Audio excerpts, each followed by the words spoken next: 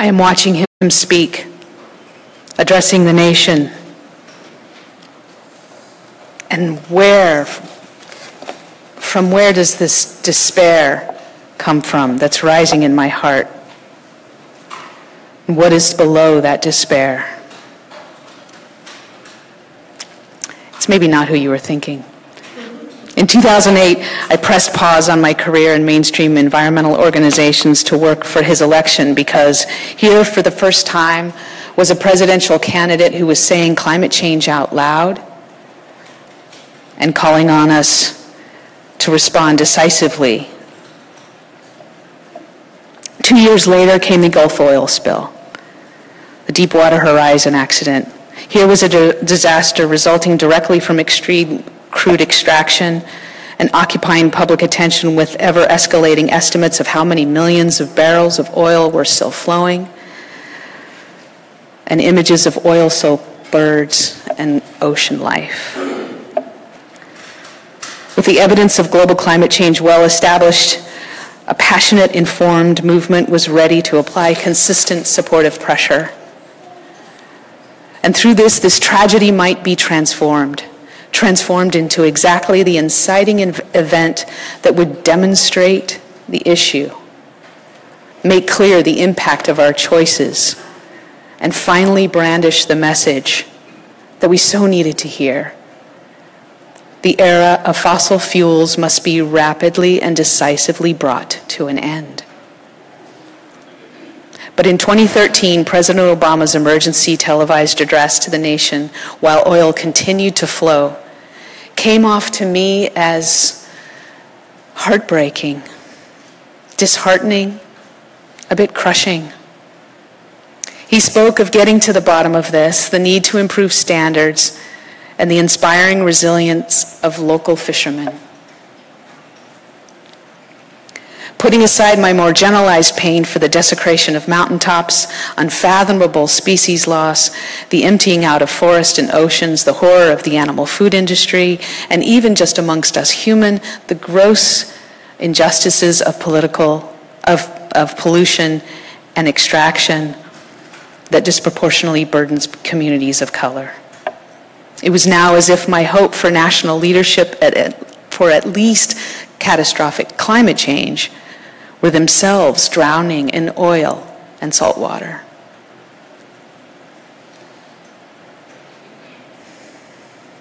I spent most of the hours on my retreat that summer giving as much kindness, space, interest, and attention as my practice would afford to what was emerging in this heart. In the silence of a meditation hall, I sat and listened. I sat and listened as dismay and broad-scale betrayal turned to anger, anger turned to rage. I sat and listened as rage turned to regret, and this time to ancestral betrayal, then to guilt, which then turned to fear, a lot of fear. I sat and listened and let everything come. And all of these feelings ultimately opened up and yielded to a deep well of grief. This was perhaps what Martine Prechtel would call the unrequited heartbreak that would begin our courtship with the divine. The first grand step of becoming a whole person. A person who can turn loss into grief and grief into a song of life-giving praise. This is the metabolization of grief into beauty, he says.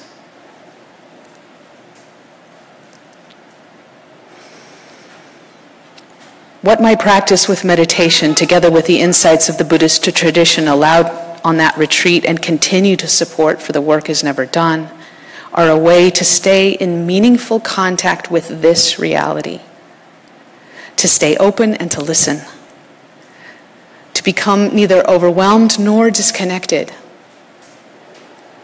by what I encounter and listen and instead bear witness as a form of response. And then finally, but again and again, to to respond in a manner that I experience as my deepest expression of love and meaning. So what are these insights? What are these practices that I have found so helpful, both in my inner experience, but also informing my response to collective challenges like race and climate? I'll just name a few.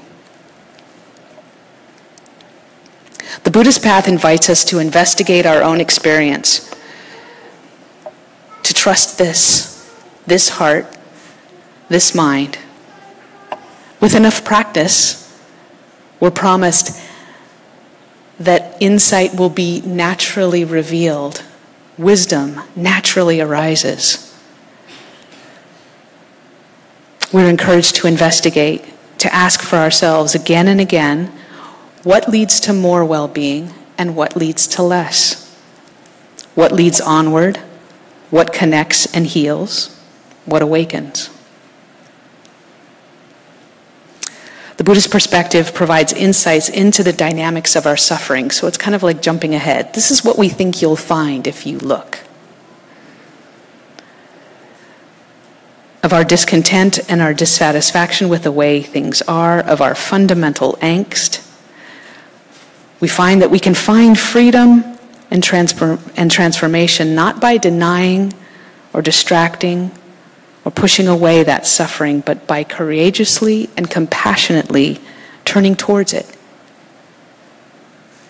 This is completely counterintuitive.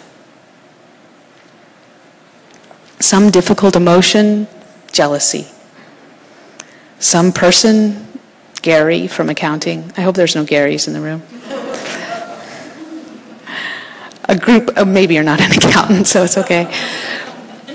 Or a group of people, you fill in the example, show up, and my strong and powerful impulse is to get rid of them.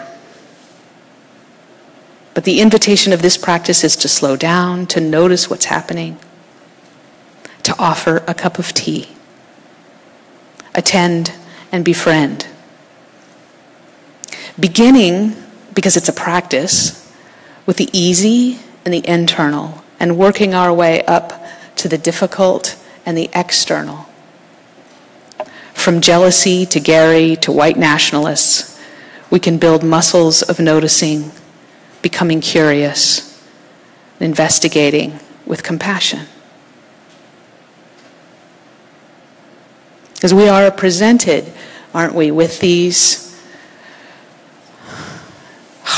moments that destabilize the heart, the acute Charleston, mudslides in Sierra Leone, and also the chronic structural racism, climate change.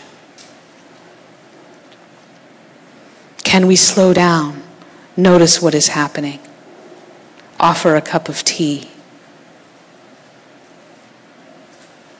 We are invited to investigate, even view itself, to see the seer, the seen, and the process of seeing.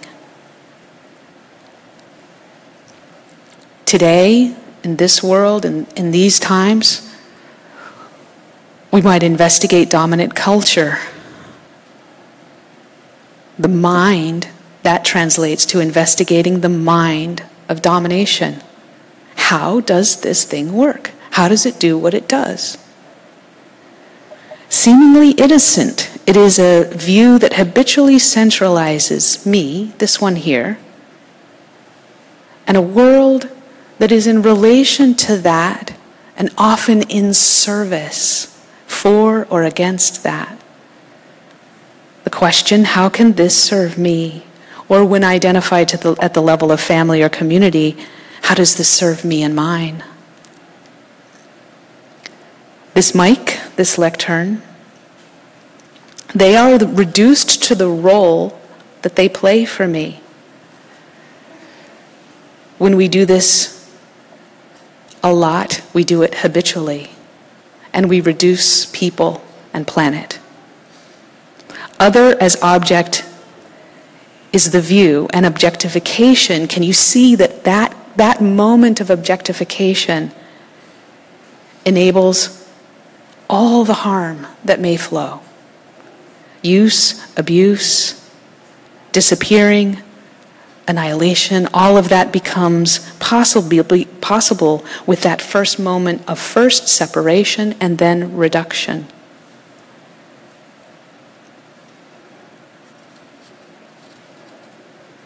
It can be gross or subtle, but notice how pervasive. And on scale, something is wrong when we reduce a forest to mere timber. And to our left-leaning organizations, we reduce sometimes people of color to emblems of our diversity. I objectify myself when I am nothing if not achiever. This is the dominant way of looking at the world, including the internal world. Is this so? Must this be? Is it the only way to view? An alternative. All others are subject, possessing of Buddha nature, autonomous, mysterious, irreducible, sacred, unfathomable, even this lectern, unfathomable.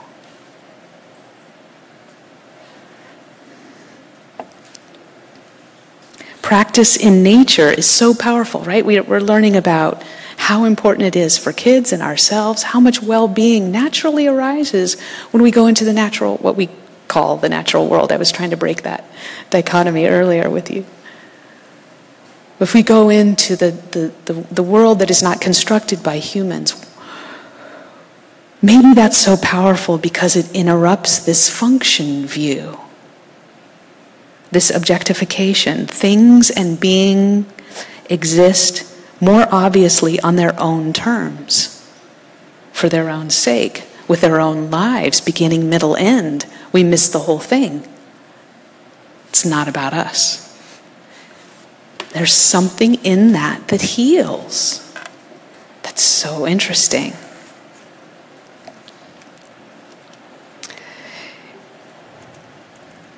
In seeing how we see, we can train ourselves to see what is unseen. We start to see the world differently. So our opportunity is to cultivate presence, to train the heart, the mind, and suspend notions of past, present, and future, any other place but right here. And to do this is so critical, with an atmosphere of warmth and an attitude of listening and curiosity. Judgment so easily comes in. I'm not doing it right. I don't know how to do this. This is boring. So easily comes in. Can we stay? Here's boredom. Okay, what is boredom? What does boredom feel like? We find this is both, for most of us, not all of us, for me, really hard and enormously helpful. We are teaching ourselves a fundamental kindness to tend and befriend whatever arises without a shred of judgment. With respect to climate change, this practice enables us to get out of our own version, and I'm projecting a little bit here, that the progressive left, are you guys in the progressive left? I think maybe. Our own version of denial. Are we climate denialists? No. But look closer. We can recognize and recriminate the right for this, but on the left, this denial takes the form of avoidance and distraction. Are we really acting as if we believe climate change is real? Connecting and allowing feeling means working skillfully with fear, anger, and grief, whatever arises. But without this larger view and an ample dose of positive uncertainty, we can find ourselves stuck in collapse, in rage, in cynicism, it's too late, we deserve it. Have you ever heard that? So our challenge is to connect with the reality, connect with the emotions that arise. This is information. See this as your heart's response to what it loves. Listen with kindness and interest and ask, importantly, what is needed?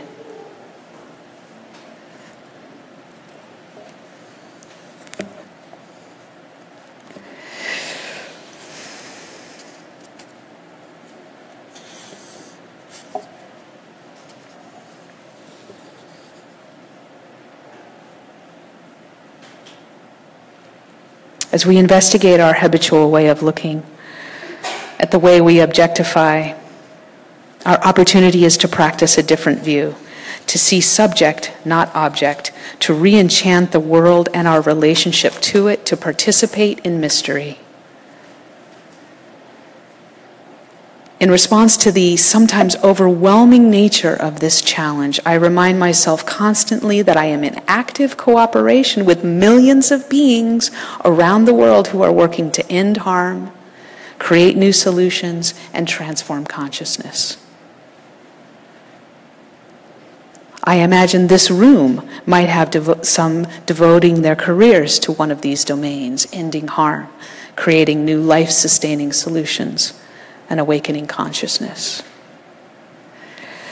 Paul Hawken, I think it's The Blessed Unrest, puts forward this model that we are all part of Gaia's immune system. And like the immune system, there is no central organ. The circulatory system has a central organ. The nervous system has a central organ. The immune system has no central organ. Thyroid is part of it. White blood cells are part of it. The tongue that detects something poisonous is part of it. The smell. This is all noticing thread. And there's no master coordinator. So this idea that the left can't get its act together because we have no central platform, and, is that what's needed? Or do we all need to follow the longing, heed the call of our hearts? Because we are getting, in some ways, sacred information.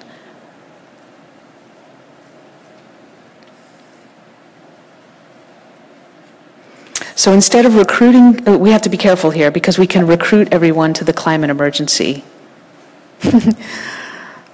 But for some people, this isn't the biggest emergency in their lives. And we are a part of a team. That's what that Gaia model is calling us to see. That if you're working on structural racism or gun control, I bow to you, for when the storms of climate change come, a more healthy and just society with fewer guns needs to be there to respond. So we're actually working together. You're working on gun control. Thank you for working on climate change.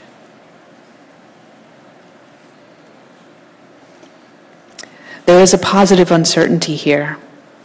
The truth is, we don't know what happens next. While the climate is already changing, we don't actually know what is possible, what we will do next, what you as individuals, as families, as the Washington Ethical Society, what you will foster and manifest. But will what we do make a difference? Can we save this thing? It's a very natural question.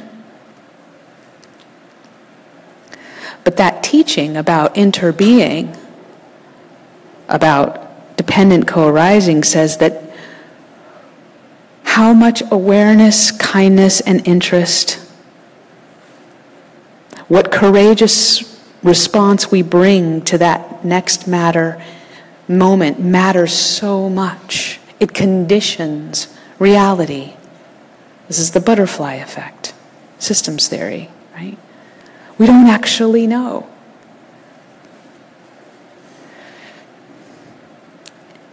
I would say it does matter so much. And aren't we asking in some ways the wrong question? We want to be strategic, sure, but are we deciding whether or not to love? Will we make it? Is it too late? Will it make a difference if I try? Perhaps these aren't the most helpful questions. But to be sure, this business of climate change is incredibly challenging emotionally. Was the human heart designed to be able to handle not just its own death, but a larger death? Maybe we can do it. I have found it essential to cultivate a view and a way of being that is both wide and tender. To embrace the paradox, the creative tension between complete acceptance and the want for change. The only way for me is to stay open and connected, to see everything as sacred. That is, to imbue with autonomy, mystery, and meaning. I am in active relationship with that, appreciating, bathing in joy and beauty as vital nourishment. So yes, I will be going down to observe the total eclipse. I've watched my carbon budget so carefully, and I have to decide. It's like, this is the math, right? Is there a right way to do it? I feel like as long as I'm really working hard to figure out and putting my values at the front and making sure that this being is nourished for this really difficult task, okay. Off to North Carolina. I also try to remind myself to practice contentment. When we look at a tree, and do we say that it's flawed, its efforts incomplete? In a culture that says we can never have or be enough, it is quite radical to appreciate the extent of my control and to love all my efforts to love. We are earth beings. We have with us here this vast complexity of dynamics and processes and consciousness. Everything on this blue-green earth is giving, giving, and giving without borders. See that spinning earth there in the darkness? It is all holy, calling us to relate, to receive with gratitude and awe, and to give with love and release. So I'll close with this metta prayer, metta meaning loving kindness, a sort of practice of the heart. It's like a little workout for the heart you can do every day. Let's practice your metta. May all places be held sacred. May all beings be cherished. May all injustices of enslavement, oppression, and devaluation be righted, remedied, and healed. May those captured by hatred be freed to the love that is their birthright. May those bound by fear be released to the safety of understanding. May those weighed down by grief being given over to the joy of being. May those lost in delusion find relief in the path of clear seeing. May all wounds to forests, rivers, deserts, oceans, all wounds to Mother Earth be lovingly restored to bountiful health. May all beings everywhere delight in birdsong and blue sky. May all beings abide in peace and well-being, awaken and be free.